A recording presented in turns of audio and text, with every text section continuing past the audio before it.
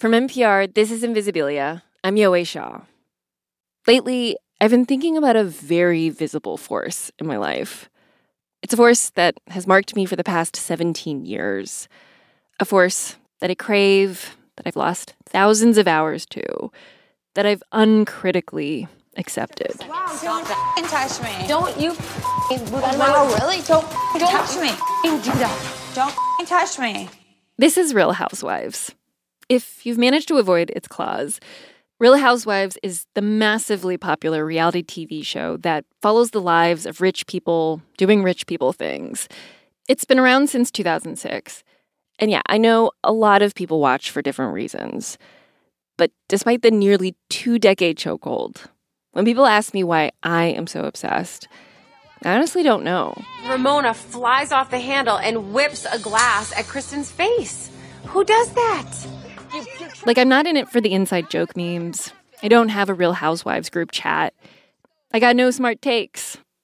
So I called up somebody who I thought might have a clue. Oh my gosh, I miss you, my angel. I miss you too. It's so good to hear your voice. I know. So I'm just like chomping, finishing up this sandwich. This is my dear friend and roommate from college, David McPherson, or D-Mac, who got into Real Housewives with me at the same time. Does anyone in your life ever give you grief about watching Real Housewives? No, not a single person, honestly. Really? Or, they probably wouldn't be in my life in the first place. Oh, right. So this is like an effective sorting mechanism, basically. For sure. D-Mac and I lived together in college, and we had an apartment rule we never broke. When a new episode of Real Housewives was on, stop everything else you're doing, even dates, and submit to the warm glow of the TV. We'd settle into our grimy couch and blast the show at full volume. But you bring me to this house after you took Mom's? And eventually, we started watching reruns, the volume down to a friendly murmur. You sat there saying, you stole my house. Really? How many times do you think you walked into the living room with me asleep on the couch with the Real Housewives blaring on the TV? We probably like 3 times a week, depending on what you were studying for. Do you feel like we were using Real Housewives at all to cope with stress, or just like how hard it is being a college student and figuring out how to be an adult? Oh, 100%. I mean, looking back, we were really working hard and stressed about everything. And this was a time to escape our own lives and enter a completely different world where tables are flipping and, drinks are being thrown. And actually, it could be a coping mechanism. I came across a paper by social psychologist Jay Derrick that found that when participants felt depleted after finishing a difficult task, just immersing themselves in a familiar narrative world, like a favorite TV show, restored their energy and ability to take on another hard task. In my experience, this totally tracks. When I'm up late writing a script, I'll use 5-minute shots of Real Housewives as a treat to get me through it. Or when I'm on a friend trip, and I swear I am having the greatest time ever, but just need to retreat to my phone for 5 minutes of sweet, sweet cat fights. Okay, and we are bored, so please get to the point. It even helps me clean. That was just part of, our dancing, cleaning routine was putting on some of their music. Like, we loved playing, like, Money Can't Buy You Class. Money talks, but I just walk when I can't stand it. And the primary mistake, texting on a date. If you make a I would like to apologize again for how messy I was as a roommate, David. I'm so sorry. Oh, same. I think... No, I was worse. Don't even front. Well, today on the show, as an ode to the dopamine hits that get us through in times of need, we're running an episode from our friends at It's Been a Minute. If you haven't listened yet, you must. It's an NPR culture podcast hosted by the fabulous Brittany Luce, who I was pleased to discover is also addicted. And this week, she digs into the cultural phenomenon that is Real Housewives and why so many of us can't look away. Okay, here's Brittany. I think good housewives are messy, transparent, The best ones are delusional. You're listening to It's Been a Minute from NPR. I'm Brittany Luce. And today, our episode is about a cultural juggernaut, an institution big enough for its own convention with 30,000 attendees. It's not comics or drag, it's Bravo. Bravo is a dynasty in the world of reality TV, and its flagship franchise is The Real Housewives. The Real Housewives alone has over 50 total programs. That includes former shows, international installations, and spinoffs. If you're not already a reality TV truther, this train is coming for you. Half of American adults watch at least 1 hour of it per week. So, in case you don't know what The Real Housewives is, it's a docuseries about a bunch of rich women, many of whom are already kind of famous, who invite us into their lavish lives. Jen threw her tennis bracelet. How much do you think that bracelet is worth? Oh, 70 grand. At minimum, $70,000. It's like $70,000. They go on extravagant trips with each other. Paris, Amsterdam, Arizona. You don't seem that enthusiastic about a girl's trip to Arizona. It's the redheaded stepchild of Utah. It's just Utah, warmer and with more white people. Well, I don't think Jen can leave the country. And most importantly, they get into explosive, glass-throwing fights over dinner. Now, I've had enough of you beast. Beast? Yeah. How dare you? How dare me? You came into my home. So we set out to answer one question. Why is The Real Housewives peak culture, as in the number one thing in the group chat for so many people? Here we are at the Javits Center. It's a beautiful fall day. To find out, I went to BravoCon, the Bravo convention, in October with my producer, Liam McBain. We're both fans of Bravo, and I was so pumped because we were scheduled to interview a few of the housewives. I'm the most excited, hoping to see the Grand Dame, Karen Huger from Potomac. Maybe I can get close enough to see if she smells like her candle. I honestly could not smell her through my mask when we talked, but she did pat me on the arm and say I did a good job after. Of course, you can be the judge of that later. But while I was revved up and ready to go, Liam, he was actually really skeptical coming in. We are standing on the precipice of, I think, an experience that's going to change our lives. I mean, I kind of hope not, but... And Liam, you had pretty good reason for feeling this way. Yeah. I mean, I was seeing things on Twitter about how chaotic it was. Like, I saw some claims comparing it to the Fyre Festival because of lack of seating and crowd control. Like, people were busting through roped-off lines. And I don't like large crowds. I was just worried that we would see people fighting like the housewives, duking it out, but on a bigger scale. But there we were anyway. And BravoCon kind of did end up changing our lives. And we also found out exactly what fans get out of The Real Housewives. Coming up, we're going to break it all down.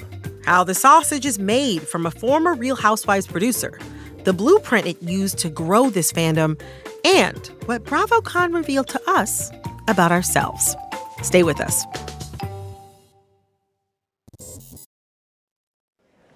How would you describe the energy in here? To me, it seems like a lightly bubbling pot that I predict in about 2 hours is going to boil over. I don't really know how to properly express what BravoCon looked like, but for you all, I will do my best.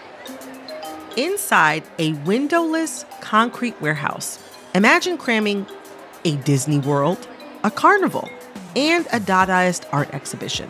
There was a carousel featuring the likenesses of various Bravo celebrities, a museum with artifacts on display from canonized Housewives episodes, several bars, multiple stages, and what felt like endless aisles of branded merchandise. And there were so many people everywhere. Folks signed up for photo ops on fake sets or to catch a glimpse of a passing housewife. Oh my God, wait, it's the Countess Luann, oh my God. The former Countess Luann just passed by. And you said New York is your favorite franchise. Yes. How did you feel just now watching her? I mean, I love her, so it's like crazy that she just walked by. What was her song? Money don't Money can't buy you class. class. We're also chic, c'est la vie. C'est bon. C'est bon. Chic, c'est la vie. Do y'all have her album? You might know her discography a little bit. My producer Liam and I, we both consider ourselves fans, but as we walked through the con, we met people who spent hundreds, even thousands of dollars to attend BravoCon. People who can only be described as Bravo super fans. I am a Bravo-holic, I would say. I'm married to a nerd. They have all their Comic-Cons. This is my Comic-Con. And one fan named Muna really distilled how it has reached this height of popularity, using an existing model. I think that Real Housewives, or reality TV in general, has replaced what people used to watch more often, which was soap operas. But this is soap operas on steroids. And Muna is onto something. We're going to leave the con for a sec because we found an academic who's got PhD next to his name, thanks to the ladies of Atlanta. His name is A.C. Hawley. We have really been loving your dissertation around here, so it's a real pleasure to talk today. No, that's good to hear. He theorizes that soap operas, they were peak culture once. But now there are just 3 soaps on broadcast TV, down from over a dozen in the 90s. And they've essentially been replaced with reality programming. AC says that reality TV is just cheaper to make than scripted shows. Your production's values are lower. You don't have to hire a whole writing room to make 5 hours of content every week. And even the convention is straight out of the soap opera money-making playbook.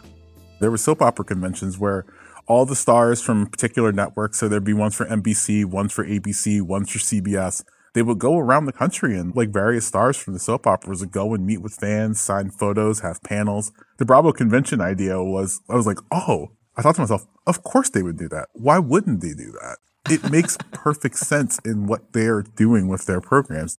And AC's point here perfectly lines up with what we witnessed at BravoCon.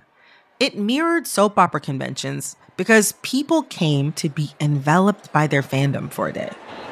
Oh my gosh. We've reached the Citadel. Yeah. We're in the center of it all. There's so many people here. A lot of the branded experiences were corny, but even after talking to just a handful of people, we started having a great time.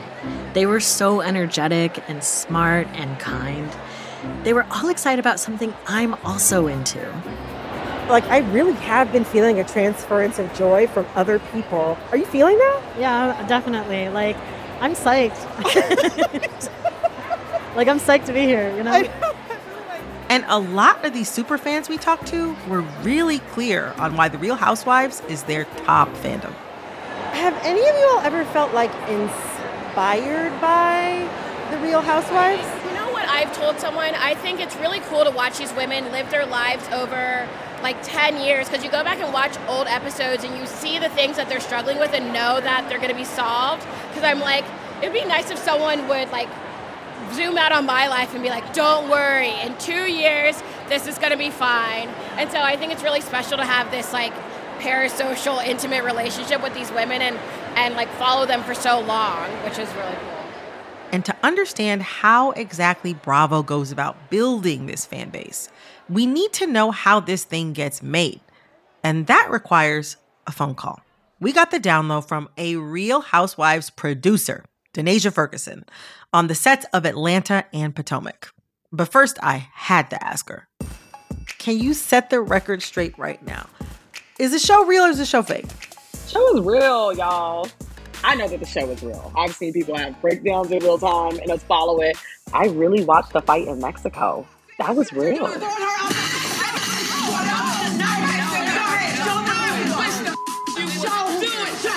There's a level of it that might just be unbelievable. But it's still heavily produced.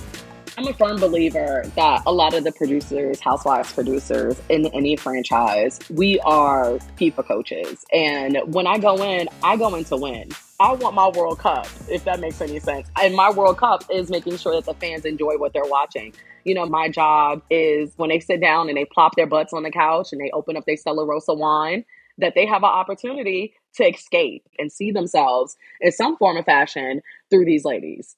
And Denacia's just one of many producers working under the big boss, Andy Cohen. There is no Real Housewives without Andy. He's the divisive executive producer, presenter, and queen maker for all the ladies on every franchise. Here's a clip from a recent interview with Andy. The secret sauce of the Housewives is all in the casting and taking people out of the mix and putting people back in and putting new people in. It's a process that we all care very much about. It's his chessboard and he's moving pieces. And Denacia, she says she wasn't privy to every production decision made up top. Are they being co-produced to do other things, right? And I would say in my instance, I'm always telling them that they're responsible for themselves. You know, I'm not sure how everybody produces because, you know, when we are talking to these ladies, sometimes we're talking to them privately. Sometimes they're having conversations beyond us with executive producers. You know what I mean? And if you want to be the villain, I'm ready to rock out. Let's go. Producers like Denacia are assigned to work with specific housewives. And I know y'all are wondering which housewives she was assigned to, but Denacia's a professional, and we could not get that out of her. However, we're going to stick with her for a bit because she's got other tea for us from behind the scenes.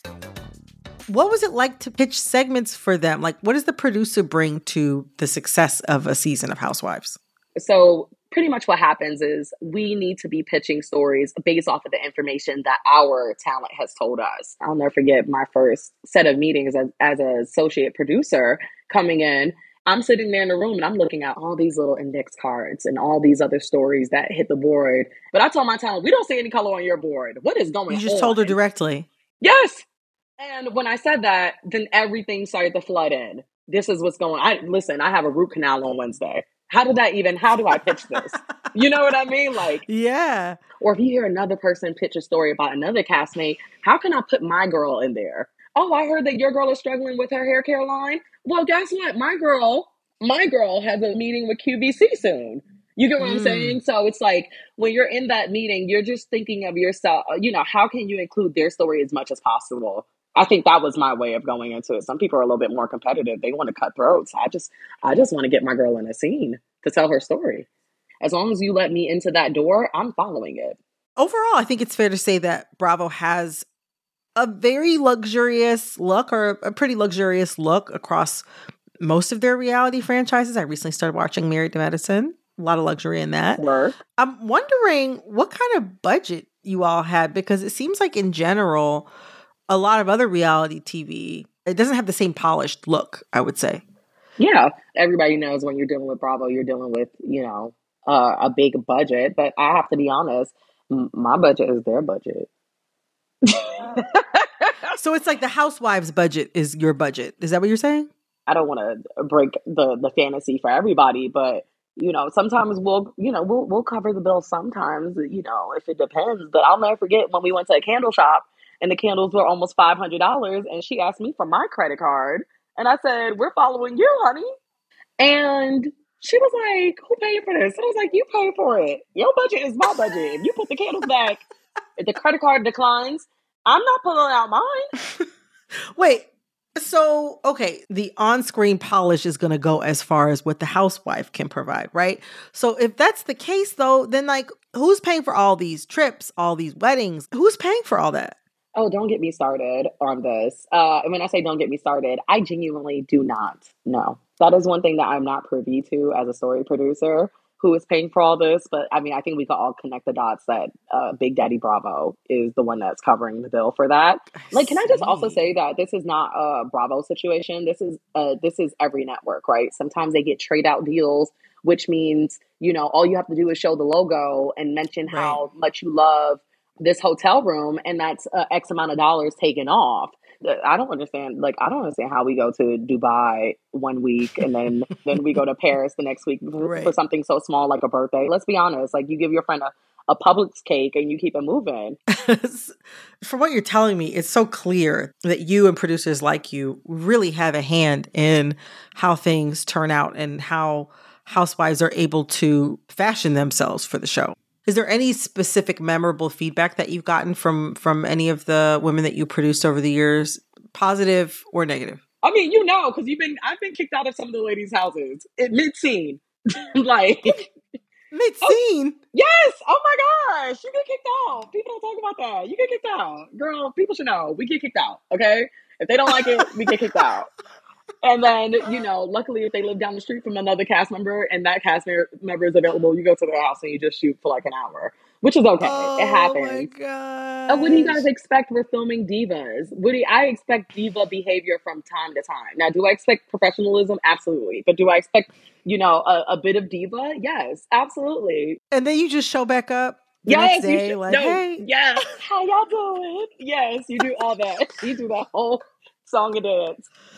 What's something you did as a producer that you are particularly proud of? Best thing that I've heard, and because I was doing a couple interviews about with the ladies about how they saw me. One thing that I was told was I allowed her to see herself, and I think that was the biggest thing I walked away with. Denasia, thank you so much for coming on the show today. Oh, thank you. Thanks again to unscripted TV producer Denasia Ferguson. Coming up, now that we know how The Real Housewives is made, we turn to how their money is made. And later, we'll finally meet the leading ladies themselves. Stick around.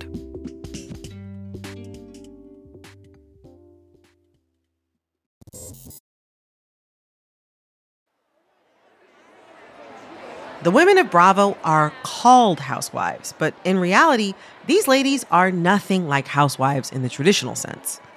After all, a lot of them are serious entrepreneurs, like Bethany Frankel from New York, whose Skinny Girl lifestyle brand reportedly sold for a 9-figure sum.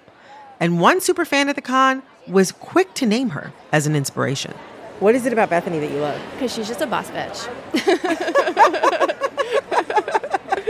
Say more about that. I have a company as well, so I'm an entrepreneur. And I remember years ago, I was sitting with my roommate at the time, my roommate Sarah, and there was a scene that Bethany was in at that time, and she's like, my business has grown to the point where I don't have enough seats for every ass. And I said to my friend, I was like, that's my goal. I would love to be in a position where I don't have enough seats for every ass. And then actually I was a couple of years later, so wow. Yeah. The housewife to entrepreneur pipeline is real. And BravoCon was the perfect place to peddle their wares. So it looks like there's a very long corridor of individual sort of table/booth things that are all of the housewives' various businesses. We saw the housewives, candle lines, liquor brands, cosmetics, and athleisure wear. Some housewives like Bethany or Candy Burris of Atlanta have started successful businesses, and some. For example, She by Sheree Whitfield, also of Atlanta, take over a decade to get off the ground. And then we have those like Jen Shah of Salt Lake City, who was recently indicted on fraud charges. But with a platform like theirs, having some kind of business they can boost on the show is kind of a no-brainer. And they use the sheer force of their personalities to do it. And I felt that force in person myself. After an afternoon of surveying the superfans, it was finally time to go face-to-face with the main draw of this cultural behemoth. The heart of the franchise, the divas themselves. We found our way to a little beige conference room that was done up like a miniature red carpet. Housewives cycled in so press people like us could get 5 minutes to talk with them. And did we ever? We were literally inches away from some of the defining women of the franchise. And in real life, they were just as dazzling as they are on screen.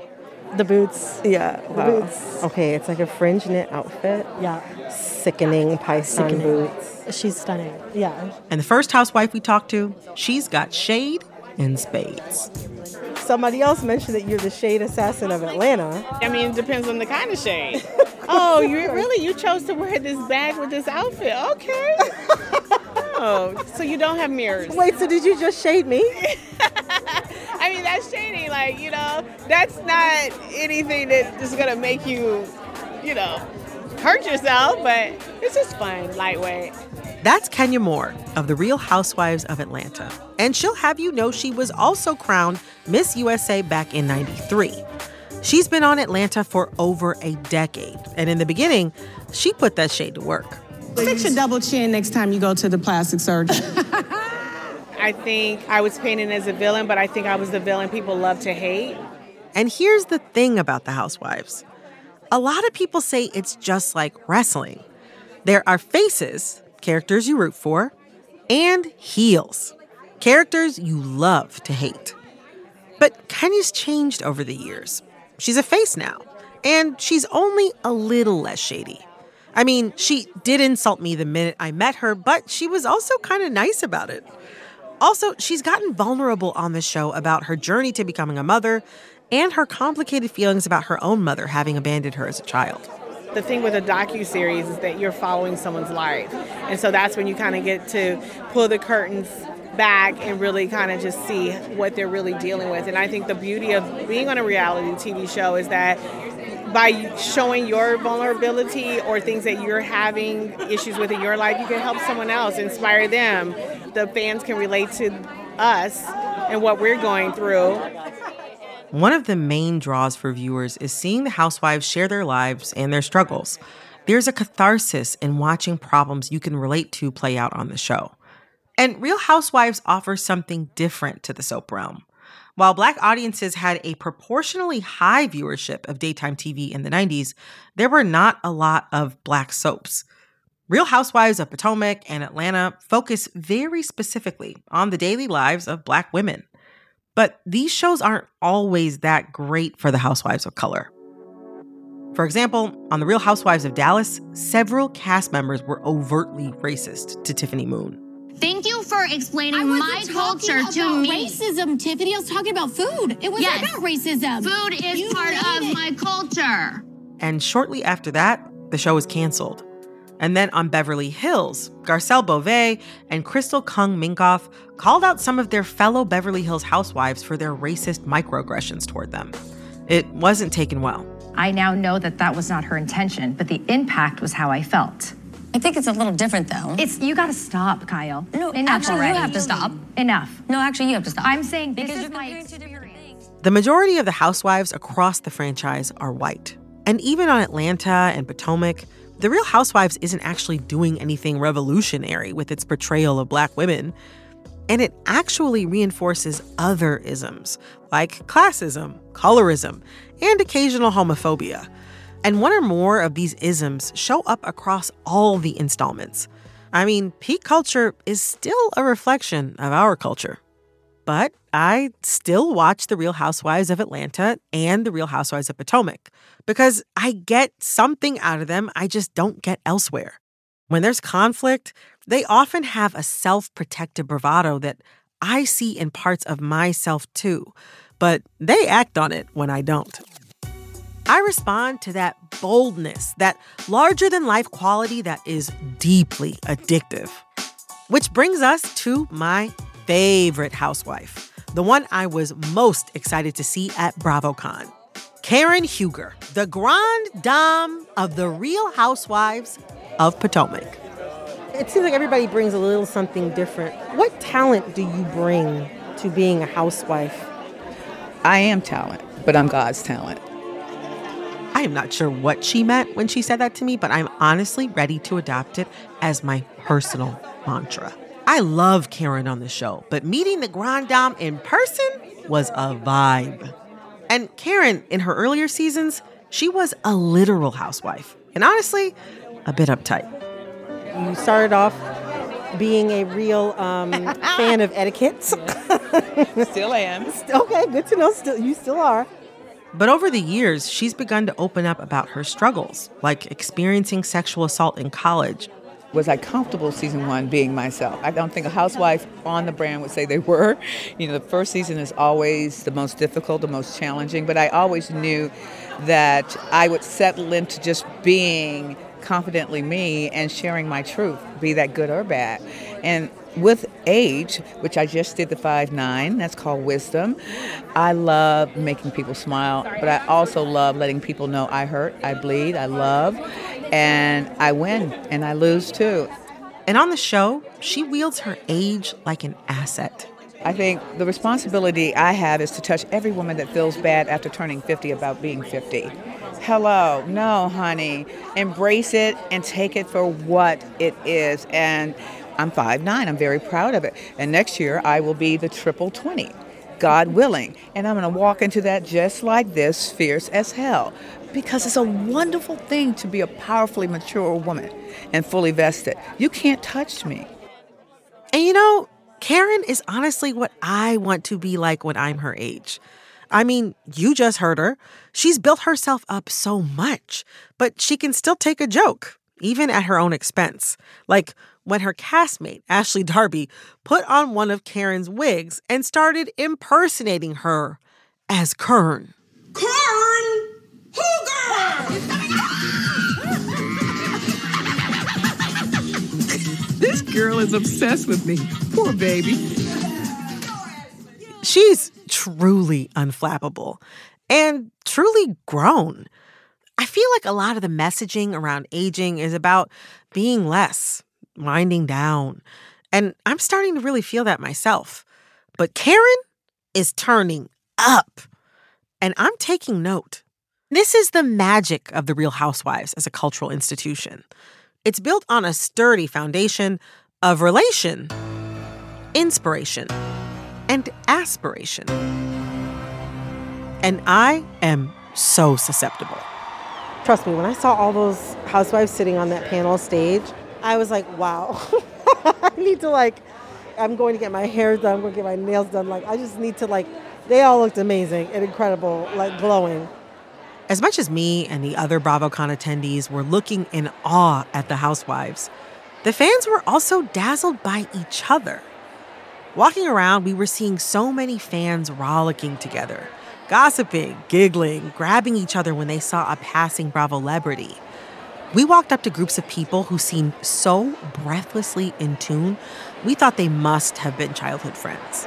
Great thing about BravoCon is some of my friends aren't really into it, but here everyone is into it, and it feels like you just get to relive moments with people that are like we met today, and we're laughing about episodes. I was here by myself, and we met today at a panel. Whoa. So you all literally made a friendship connection today. Yeah. Well, because you can laugh with them, and it's like everybody knows the inside joke.